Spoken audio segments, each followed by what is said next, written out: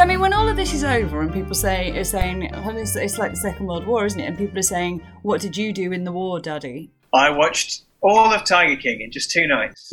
No, you're going to have to show you made some kind of effort, aren't you? I clap on a Thursday. You do what? I go out and clap on a Thursday. Well, can anyone see you doing it? Yeah, well, I wouldn't do it otherwise. Yeah, we go outside, we go into the street, we all clap. And what I find now is that as the weeks go by, there's a great deal of pressure to not be the first one to start. I thought you said you missed all the clapping. What? You did, actually. You said that the first one, you lost all track of time working on it because you were adapting a new lecture for online teaching, and you didn't realise until you heard your usually inconsiderate neighbours clapping their heads off like they'd just decided to be good people, but only for a couple of minutes once a week. Did I say that?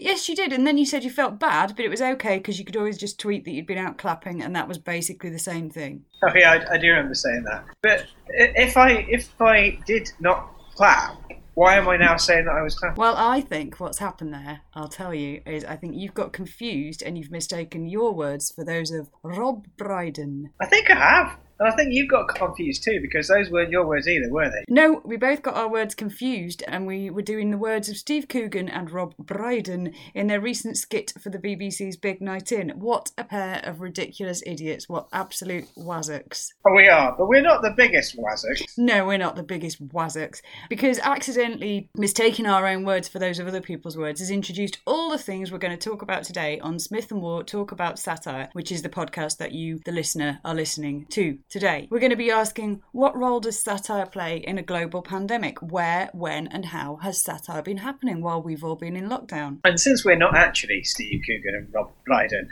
we're like them on the trip doing impressions, except with the twist that we can't do impressions, aren't we? Anyway, so let's tell the people who we are. You are Dr. Adam James Smith, a senior lecturer in 18th century literature. And you're Dr. Joe Waugh, senior lecturer in 19th century literature. And this is the podcast where we talk about the form, function, future and history of satire in a desperate bid to amass quantifiable impact for the ref.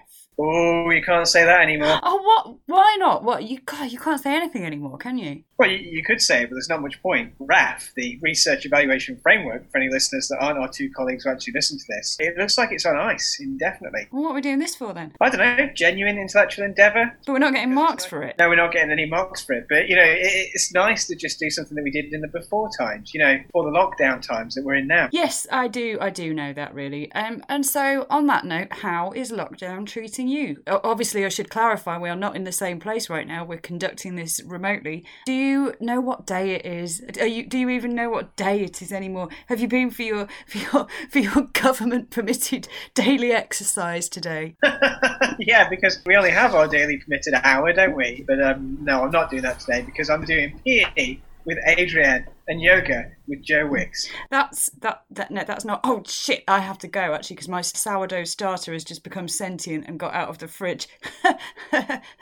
It's got all over my Zoom ready outfit, designed specially for working at home in these unprecedented times. I was a bit concerned when we started working from home about how I was going to strike a balance of slouchy silhouette, relaxed, laid back work at home comfort, and to also include some bright colours to cheer myself up in these unprecedented times. But luckily, I don't know if this has happened to you, every single day my inbox is full of emails from every single company I've ever bought clothes off who have been dedicating all their time to exactly that knotty problem. God, I hope your sourdough starter's all right. I hope you didn't get any on your eggs, chopped tomatoes, flour, or loo roll, or indeed anything that's in short supply at the moment. No, it didn't, but I tell you what it did do, and you'll like this, it got on my co-worker.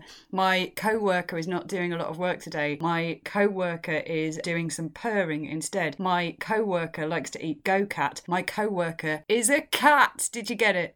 That's very good. God, Zoom though. Do you remember when we used to explain to people that we did our podcast via a little app called Zoom, and then we used to have to email everyone and explain what Zoom was and tell them where to... Yeah, we used to do talks about how to do a podcast and how to do it on Zoom, didn't we? We did, yeah. And everyone would be like, Zoom, what's that? Don't you mean Skype? Or, no, we mean Zoom. Don't you mean FaceTime? No, Zoom. The whole world lives in Zoom. Not least because nobody knows how to leave a Zoom meeting. Ha ha ha ha ha, it's terrible. How do you exit? How do you leave? It's not possible. I say this, but I've been in Zoom for 3 days now. Well, I guess in Zoom nobody can see your hair, no, they can. Can't they? Actually, they can see your hair. I imagine your hair is quite long by now, isn't it? It is. It's very long. I'm hoping I can lob it out of the window so a prince can climb up to set me free from my prison. Well, that wouldn't help, would it? Because the prince would just be in the room with you, possibly infecting you with coronavirus. Yeah, I haven't thought that through. I suppose that if Rapunzel happened in the now times, the prince would just tug the end of my hair and then run down to the end of the drive and do a virtual rescue by Zoom. Yeah, so it'd be kind of like a shit and ineffectual version of a thing that actually really needs to happen physically in the real world, or else there's no point and it doesn't make sense. So it would be basically like everything else on Zoom. Well, it is unprecedented times, Joe. Hasn't someone WhatsApped you a death toll this morning? You're right, it is unprecedented times. They haven't done that, but yeah, what we're doing now, just to be clear, is we're satirising some of the unprecedented tropes of unprecedented daily, unprecedented conversation that have happened in these times, the bad now times. But shall we talk about some of the things that have happened in satire in these times? Shall we talk about things that have happened in satire in these times? Sorry, I was playing Animal Crossing right now. Are you playing Animal Crossing? No, I'm still doing satire. What day even is it? What day even is it? I'll tell you what day it is. It's Furloughs Day. Do you mean Thursday? No, it's Furloughs Day. That's always been a word, and we've all always known what it meant. By the way, I do hope you've been supporting independent business during these unprecedented times. You know, the way that I have. Have you? Of course I have, yeah, like all people who are decent. How have you supported independent business? You know Amazon's not an independent business. No, I do know that, but let's just say that I bought a large amount of high-end, eco-friendly loo roll from the Fair Trade shop the other day, thus supporting independent business. When did you do that? Right at the very start of the lockdown. I was supporting independent businesses from day one. Right at the start, so that would be at the start when all the loo roll in Sainsbury's had run out because everyone was stockpiling it. Oh, maybe, I don't remember. So when there wasn't any other loo roll in any normal shops and the alternative would have been too dire to contemplate, you supported independent business at that point. Point is, I still supported them, didn't I? So you see, I am a good, decent person. You didn't have any choice, did you? Nobody has choices anymore, Joe. These are unprecedented times. So you're asking for credit for something you had no control over at all? I am. Okay, weird flex, but okay. Is that your YSJSU award from the podcast in the background for Best Pedagogical Project? Where? There, on the screen, in the background, on the wall, just above all of your antiquarian books and beside your violin and the framed floor plan of your large and attractive house. Oh, that is so embarrassing. I was hoping you wouldn't notice the carefully curated scene behind me during this video Zoom call. I'm mortified. More satire there, wasn't it? Yeah. We're actually going to do today, Joe. We're going to talk about satirical things that have been happening in these bad times. I'm going to do a little surprise later on, which we'll save for then. And then we're going to think about, well, what else are we going to think about? Well, that's it. How has satire and comedy worked during the lockdown? It's probably worth noting that we told everyone that this episode was going to be our interview with Sharon Lockyer, but we lied. Well, we have still got the interview with Sharon Lockyer, and it's a wonderful interview, but we thought we'd just save it because we've been a bit strapped. I mean, I've been really busy since lockdown started. Yeah. It's been quite difficult, hasn't it? I mean, it's been quite tricky getting everything ready. Yeah, I mean, like normally over the Easter holidays I would take some leave, but the issue was that A, you can't leave, and B, there was just an awful lot to do, wasn't there? In terms of satirical things that have happened during these unprecedented times, the first one that caught my attention was actually in the weeks before everything closed. My own brother actually sent me a clip from This Time with Alan Partridge, which we discussed in previous episodes. First of all, the clip of him in the train trying to go to the toilet without touching anything. Yeah. And then about a few days later, the clip of him talking to the woman, Jean, about hygiene. Yes, and he learned how to wash his hands properly, didn't he? He did, and as part of that skit, they actually had a video of how you should wash your hands for 20 seconds, where you should do it. They talked about the World Health Organization advice for how to wash your hands. So that clip, just by happy serendipity, genuinely was disseminating useful information about how to wash your hands in COVID. Because washing your hands was all the rage back then, wasn't it? I don't bother anymore. I do. That's a joke, but that was for a long time. Washing your hands was the thing, wasn't it? And then the fact that was in that really prescient bit of what we might call satire in Alan Partridge was just one of many examples of life imitating art that seemed to have popped up, wasn't it? Right when this all began, comedy was a vehicle for disseminating important messages, wasn't it? Hand washing is an example of it. I mean, a really similar example was, I know this wasn't the same probably everywhere, at our institution where we work, there were signs went up in the toilets, didn't there, saying this 20-second song. Yeah. Well, they weren't comedy songs though, were they? Well, no, I suppose not. But then that was also a meme, wasn't it, where people hear the second song and they're all sharing profound lyrics or stupid lyrics or whatever. Yeah. So that was phase one, the hand wash phase. Yeah, and a similar example of comedy being used to disseminate an important message. I mean, you engaged with this on Twitter yourself. Yes, during phase two, the lockdown phase. is Janie Godley, who we interviewed in Satire, Women and Elitism. It was episode 2.5. She does comedy voiceover of political figures, and she did a comic voiceover of Nicola Sturgeon when Nicola Sturgeon was telling people to essentially remain indoors, and we'll come back to that, and just saying like, for fuck's sake, stay inside. Or Janie Godley said that, Nicola Sturgeon didn't say that. And then Nicola Sturgeon, who had made the original serious clip, saw Janie Godley's comedy clip and retweeted it saying, this is great, anything that gets the message across. And then we noticed that and kind of engaged with that as well, in that, you know, we never thought when we spoke to Janie just a few months ago that the satire and the process that she works with would actually come to be used in such a very unprecedented way. So yeah, that was satire or comedy becoming really quite real, wasn't it? And also, you know, we often talk about whether it can change anything, whether it makes a difference, whether it has to be political. That was all of those, wasn't it? It was. And I think Channel 4 have done this, and the BBC did it quite quickly. The BBC started to repurpose famous BBC comedy clips as lockdown messages. Some of them were a bit cringe. Some of them were quite funny. So, I mean, I think my favourite one was the Malcolm Tucker clip where he's like, we are in fucking lockdown, because that's obviously what we were. I suppose that it's a similar logic, isn't it? That these are funny clips anyway. So if we can get people sharing these funny clips and they happen to also spread this message, it's exactly as you say, what we've talked about before. It's what Wendy McGlashan was talking about way back in season, and John Kay, that John Kay could get his messages out quicker through the medium of caricature than any other form. So that's nice to see it working that way. Yeah. I suppose there's also an element of nostalgia about it, isn't there? That people remember things like The Thick of It fairly fondly, and have been in practice for a good few years now of saying it's such a shame we could never have a classic series like The Thick of It anymore because everything's too bad. And now, of course, it seems like everything was not that bad at all because we didn't have the virus. But there's an element of kind of pleasure in looking back at those things. And one thing that a lot of people have been observing, and I know every time they do observe it, they seem to think they're the first person to have done so, but the kind of dystopian game show from Mitchell and Webb, where David Mitchell is the game show host in what is clearly a kind of very bleak apocalyptic scenario, and every so often the message flashes up on screen, remain indoors. I think Robert Webb's even noted just how often that is appearing right now. So yeah, remain indoors. We never thought that we'd actually be told to remain indoors, did we? And that idea of a game show where you've got remain indoors popping up and that people are making ambiguous references to the event is basically what's happened to Have I Got News for You. Yeah. Like any of those shows that have live interactive elements are now all conducted through Zoom or equivalent video conferencing technology, and it's all very muted and strange with long pauses. I mean, Have I Got News for You, I felt like that was a front runner in terms of television. Like they were quick off the mark. First week of lockdown, they were there on Friday in their new format with everyone Skyping in an empty. So I don't know if you've seen it, but they position the televisions inside an empty studio. So you've got the 4 screens and then the screen where the host should be, and these long pauses. It's quickly how the narrative has changed around that as well, because the first week it happened, I saw an article getting circulated where the headline was literally satirical institution proves it can thrive in current chaos. But now it's 5 weeks later, and I think the big headline this week was people complaining on Twitter that it was like watching their parents and grandparents trying to communicate on Zoom. Well, I suppose more of us have that analogy to hand now, don't we? Because we have seen our parents and grandparents trying to interact on Zoom. Yeah, absolutely. I think Have I Got News for You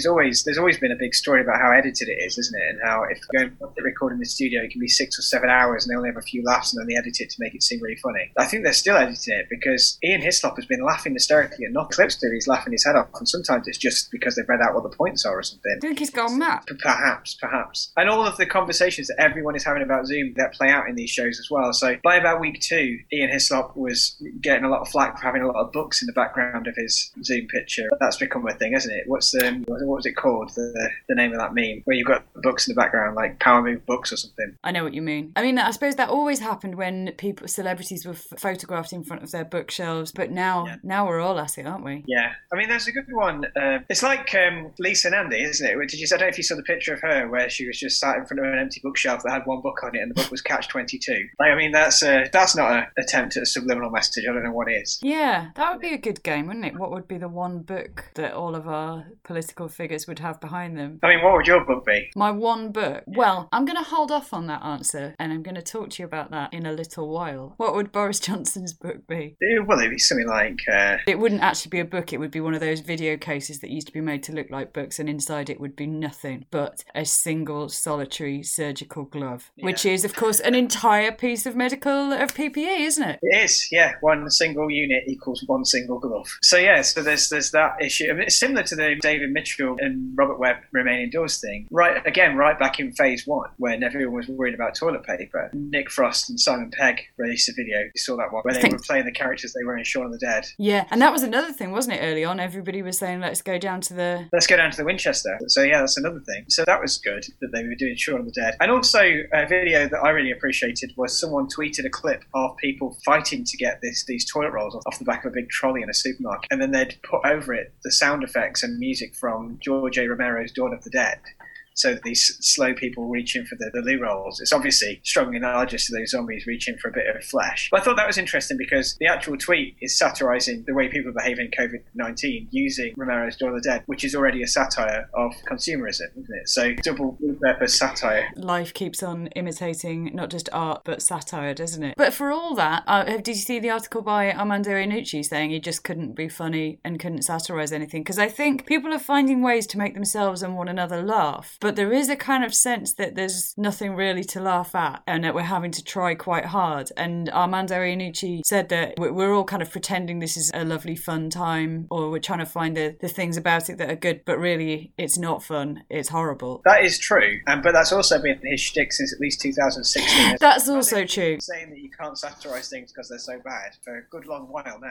I mean, yeah. It's interesting that there seems to be, in terms of the comedy that arises from this situation, at least 2 different types, isn't there? There's the situational comedy, isn't it? It's funny that we don't have any toilet paper, or isn't it funny that we can only go out once a day? I'd say that's comedy. But then there's satire that has a specific target, isn't it? Where the way people are behaving is skewered or satirised in a certain way. So like the Rob Brydon and Steve Coogan sketch that was in the virtue signaling that you get. Yeah. The idea that being seen to clap for the NHS is more important than actually wanting to acknowledge what the NHS have done. Yeah. And that reminds me of the account which is enjoying something of a resurgence at the moment, the That Didn't Happen Awards Twitter account, which retweets things that people tweet have happened that are highly unlikely. Yes, there's been a lot of adorable and deeply sensitive 3-year-olds saying things like, "Mummy, why is everybody buying all the toilet roll? Don't they realise caring is sharing?" and things like that. That sort of thing. Yeah. But Mummy, I'm not worried about the virus because of all the love and that sort of thing. What other sorts of things are they saying? Just extremely unlikely scenarios involving people queuing outside supermarkets, or people being very unreasonable in the supermarkets, or people being especially kind. I mean, generally, just looking at Twitter, there does seem to have been an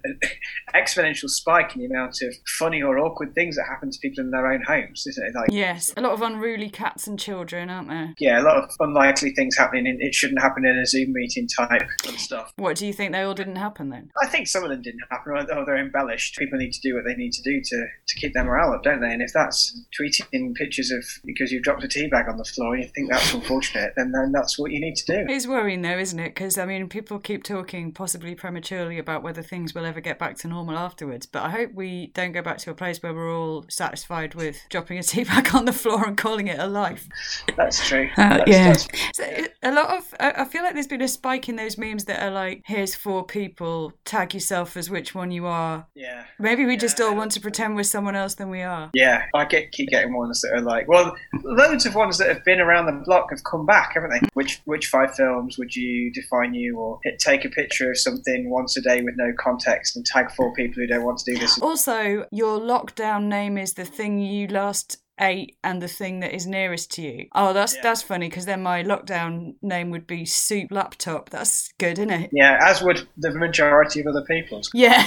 Yeah. Memes are kind of a special subject of yours. Have you had any memes that you particularly enjoyed during lockdown? No, I feel like they've been mostly shit.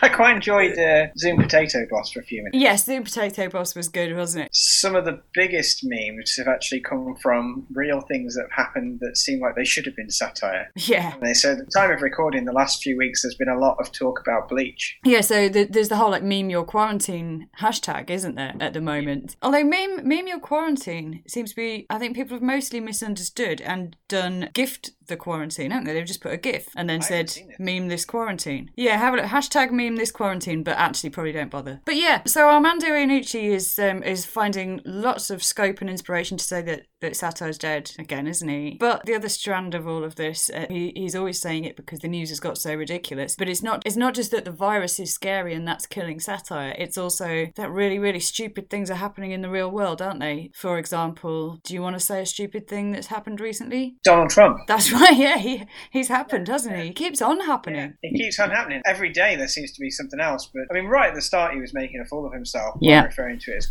Kung flu, wasn't he? Asian flu, yeah. Asiatic cholera, of course, the precedent for that back in... So it is precedented times. People used to refer to cholera as Asiatic cholera back in the 19th century. And Donald Trump is, I don't know, channeling his inner Victorian, but not as much as he's channeling his inner absolute fool. And what does he want to channel in himself? Bleach. That's right, bleach, yes. Bleach. So, this is for listeners in the future who are using this as some kind of Journal of the Plague year. Donald Trump, the American president and leader of the free world, suggested that it might be a good idea to think about whether or not we could put the bleach on the inside of us to sort of bleach our insides out. Yes. And that's prompted a huge response, hasn't it?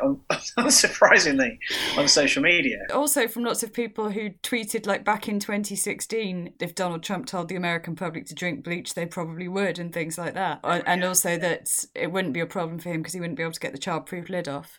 Yeah, but they have, though. They have been drinking bleach, haven't they? Yeah. Like the number of spikes in bleach sales and then hospital cases has gone up. People are buying more bleach for the cleaning. I mean, there was two things that I noticed that I particularly appreciated. So Brad Pitt appeared on Saturday Night Live as a man called Dr. Anthony Fauci, who is a government medical advisor. And I don't know much about how this is all playing out in America, but I gather that Donald Trump says these things, and then they wheel out this guy who then has to try and explain what Donald Trump meant. And the joke in this video is that he can't do it. Like, he's doing his best until they play the clip of the bleach, and then Brad Pitt playing him is just flabbergasted and can't think of a medical explanation for why the president would advise drinking bleach. Well, but did you not hear, though, he was being sarcastic? He was. So that's how he got out of it, wasn't it? Whereas Boris Johnson always says he was being satirical, Donald Trump says he was being sarcastic. Yeah, and he subsequently said in recent days that he can't be held responsible for anybody drinking bleach because he was being sarcastic, and that would be obvious in the clip. It's not what sarcasm is, though, is it? No. Oh, why don't you drink some bleach? It wasn't that. Well, that's the thing, isn't it? If it was sarcasm, why did he use the same drawling voice that he uses from... Yeah. I mean, it does raise the question, how many other times was he being sarcastic? Was he being sarcastic about that wall? Was he sarcastic... Like, when he ran for that presidential thing. No, I think what he means is, I think he genuinely meant to say he was being satirical, but doesn't know the word. Oh, well, that would be good for our purposes, wouldn't it, if that was true? I guess we'll never know. It's not satirical, it's just stupid. He's satirising the idea that we might want to cure the plague. And the other one was, if any people, like folks haven't seen this, we can post the links to all this stuff. So the American comedian Sarah Cooper, who has got a little gig for us. So it's not massively dissimilar to the Janie Godley one, where she just mimes. That's very funny, isn't it? Yes. Because when he says, I don't know, we could find a way to put it in, she points at a bottle. Yeah. People should watch that. That's... But we can't be laughing too much at the Americans because we've been a bit of a shit show here as well, haven't we? We have, although, I mean, I suppose it's a very salutary lesson. One of these things is don't have too many email addresses, or don't still have email addresses that you don't use. Because if the EU email you and say, would you like in on our plan to get lots of PPE, don't make sure they've got your current email address, because they will just use the wrong one. Yeah. That's not what I think happened, though. No, but that's what they're saying, isn't it? That we didn't get PPE from... Everyone tried to give us PPE, didn't they? Yeah. China tried to give us PPE. And yeah, I mean, there was one day where they were expecting 30,000 and they managed to get 30. It was going to be the weekend, but they anticipated tens of thousands of people needing it. Stuff like that. Like, it's hard to make a joke when that's not... Yeah. Yeah, and then there was also the thing, wasn't there, with the items of PPE where they'd been counting each glove as an item of PPE, even though most of the world would accept that gloves come in pairs and a pair of gloves is a thing. You can't go in M&S, can you, and buy one glove? They would make you buy the whole thing. Or if... I was going to say, apparently when you buy gloves wholesale, they do come as individual. Like, right. You buy them in stacks of left hand and buy them in stacks of right hand, but you'd have to be an idiot not to realise that one glove does not constitute a pair of gloves. I mean, they're called gloves, aren't they? Yeah, don't forget your glove. Yeah, and if you, I suppose more aptly, if you went to M&S and gloves cost £15, but you only got one, you would say, that's ridiculous. I want gloves, not a glove times two. Yeah. Fucking ridiculous. Yeah. So how are our old friends DM reporter and Titania McGrath, how is their satire working in this unprecedented time? What have they been doing, have you seen? Well, I think what DM reporter's been doing is taking headlines from the Daily Mail and some of the comments and posting them on Twitter, outraged at how ludicrous they are and how bad their takes are, with increasing bitterness, so much the same as before. And Titania McGrath been satirising woke people. So sometimes satire is the one thing that remains consistent, isn't isn't it? I mean, obviously they're both doing that in the context of what's happening at the moment, but actually perhaps that suggests Sato doesn't die even when hundreds of people every day are dying. Which is good. I mean, I'll tell you what DM Reporter has been doing, though, shining a light on the way that the Daily Mail have been angling lenses and focuses to make it look like people are breaking social distancing rules. And he's been sharing some really detailed investigation about that. The Daily Mail, for whatever reason, whether they're trying to kind of confect outrage at Cov idiots or whether they are trying to suggest that the lockdown is futile because no one's taking it seriously, they are publishing pictures that make it look as though people aren't obeying social distancing, when actually if you look at the pictures and think about how many people there are in that given space, that they are. It's what's the lens that makes them look like they're not? It's if you zoom, isn't it? Yes. That's definitely happening. And it's easy to do. Like, just when you're taking pictures, well, when I go on my statutory allowed one walk of the day around York, I've been doing this thing where I've been taking, this is me complaining about people doing mundane things. I've been taking pictures of York whilst it's abandoned. No, I'm glad that you're doing that, because otherwise we wouldn't know that not really as many people are out and about in the centre of York, would we? I certainly assumed that it was normal until I saw your Instagram. I thought Coney Street would be full of shoppers, but apparently you say not. No, I'm just saying it's been abandoned. But the irony is, unlike the Daily Mail, because I have to wait for people to get out of the way before I can take the pictures of the empty streets. Yeah. So why'd you do it? Reminds me of, because I feel like there should be a record of what it looked like, and also it's like genuinely think it's fascinating to see the city. But it's also a record of what it hardly ever looked like, isn't it? Well, in all of history. Pretty much. Absolutely. I bet it's never been as empty as it is now. But I remember an old friend of mine, Dr. Mark Bennett, worked on William Gilpin and landscape and stuff in the 18th century, and he did a paper once where apparently William Gilpin really really liked ruins and stuff, Gothic ruins and landscape, and he would quite fiercely chase people away so that you could enjoy the abandoned ruins because they always had people in. That's how I feel, waiting for people to get off Coney Street so I can take a picture of it looking empty. So you feel like some sort of painter from the 18th century? Always. Yeah. But I mean, I could do but with a phone. The other way.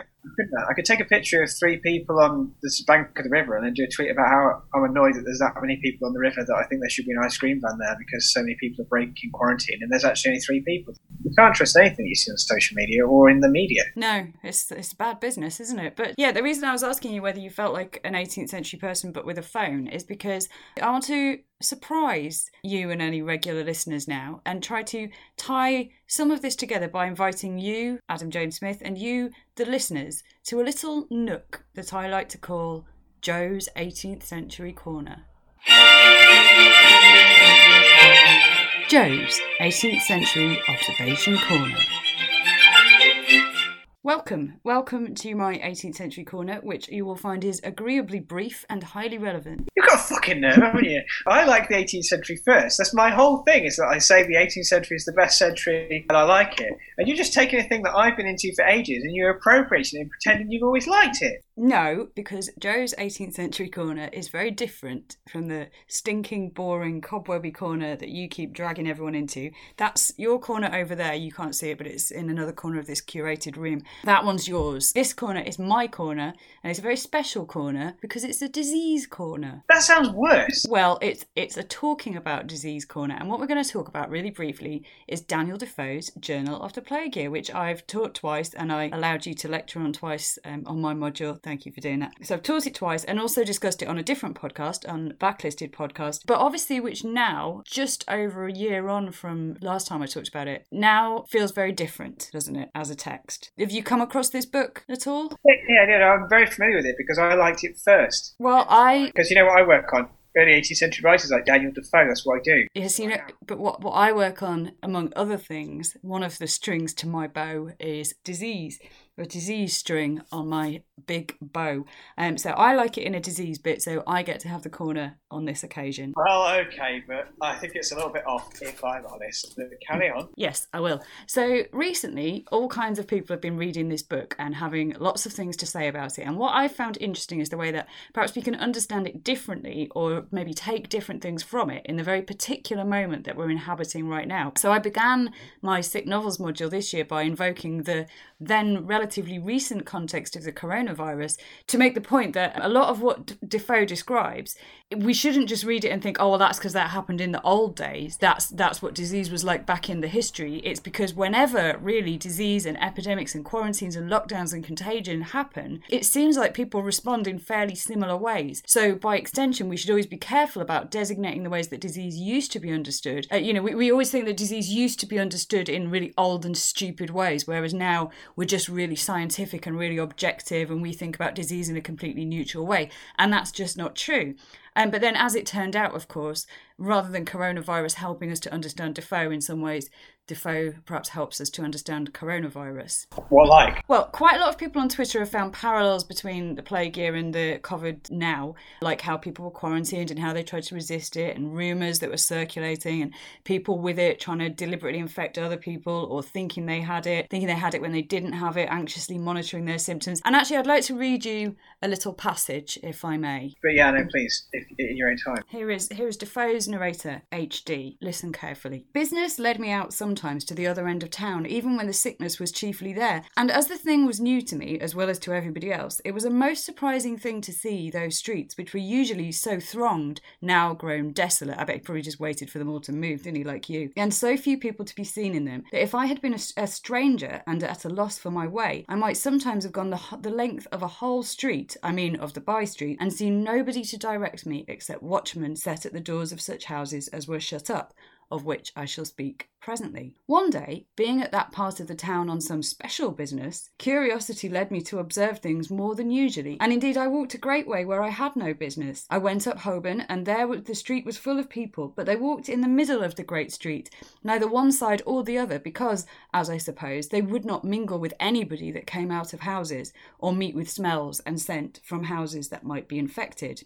I'm enjoying this joke because I do love the 18th century, and I particularly enjoy and love Daniel Defoe, but this has been going a long time. I'm worried about our listeners. Well, I think if our listeners could just hang tight, there's just a tiny bit more of this extract that I'd really like to share with you, because I think it shows just how prescient in some ways this text is. And yet, strange to relate, after a time the people became less terrified, rather than, as I had supposed should be the case, the more filled with apprehension and terrible horrors. One day I walked the same way as I had many days before, and found that the people were no longer walking in the middle of the great street, but were hand in hand on the pavement, and neither would they yield their space to any poor soul who wished to pass them while observing social distancing. See, nothing changes. He's using that phrase in this book. Nothing new under the sun. I'm going to carry on. And though the taverns and the shops and the businesses lay sadly empty, yet the roads were still used by wagons driving by at great speed, and I found to my consternation and very great fear that I must perforce step into the very path of these thundering wagons,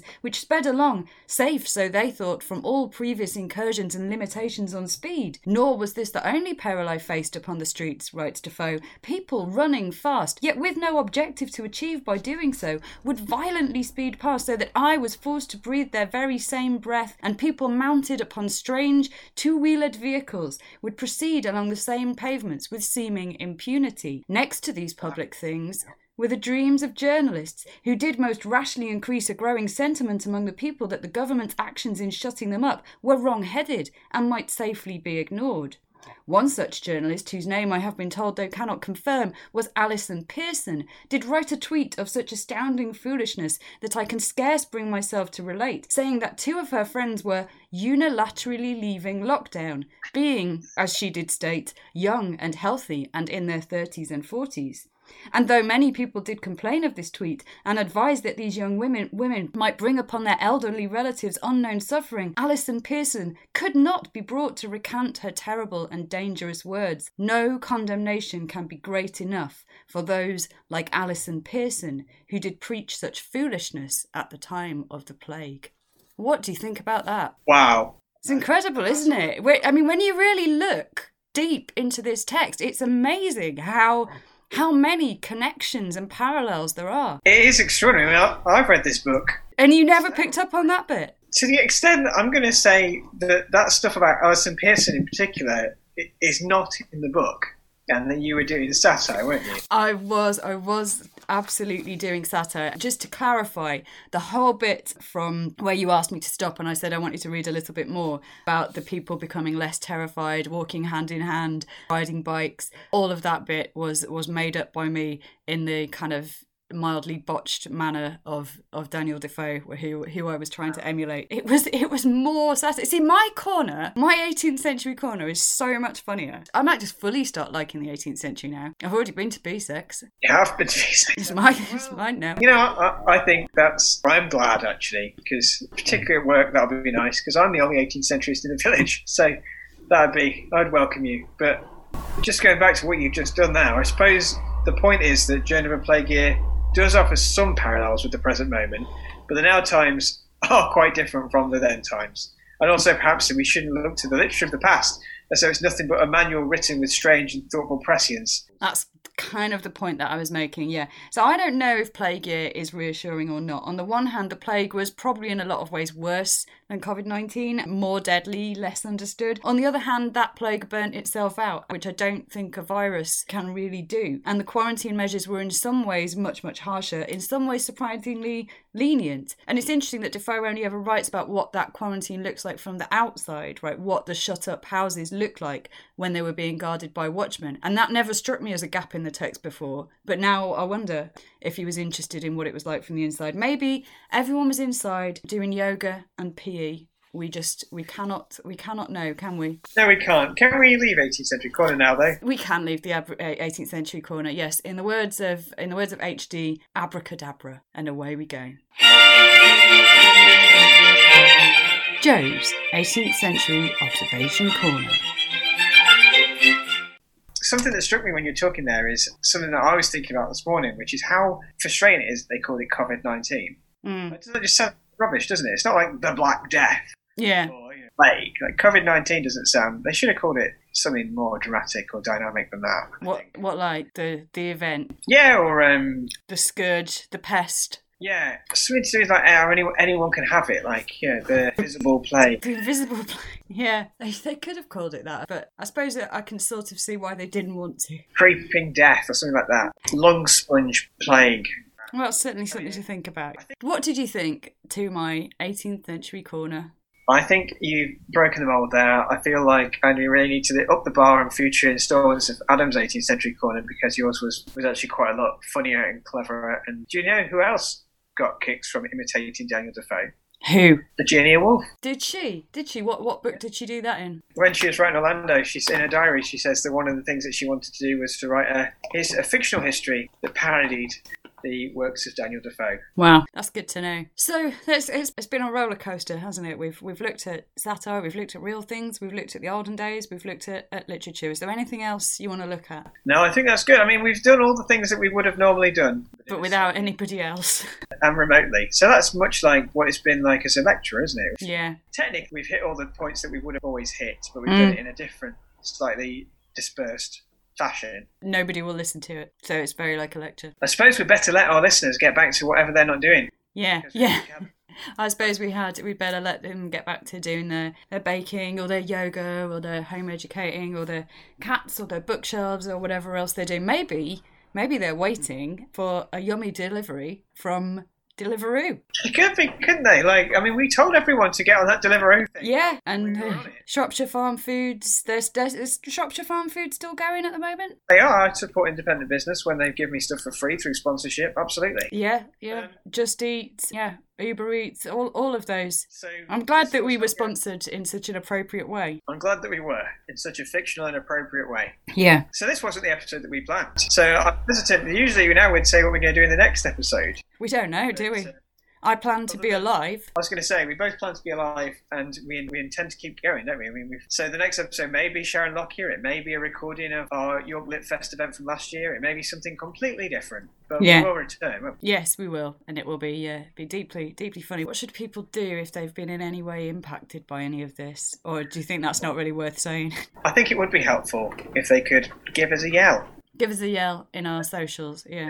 I mean, because even if the ref isn't a thing, it's just nice to know that people are listening and engaging, isn't it? And I think now more than ever, I would really appreciate knowing whether anybody listened to a single word I ever said. Yeah, that'd be amazing. Yeah. So they could do that at Satire No More, couldn't they? No more, yes. So never mind the ref, just tweet us at Satire No More to let us know you like what we do and help us get enough morale and self-esteem to survive ever during lockdown.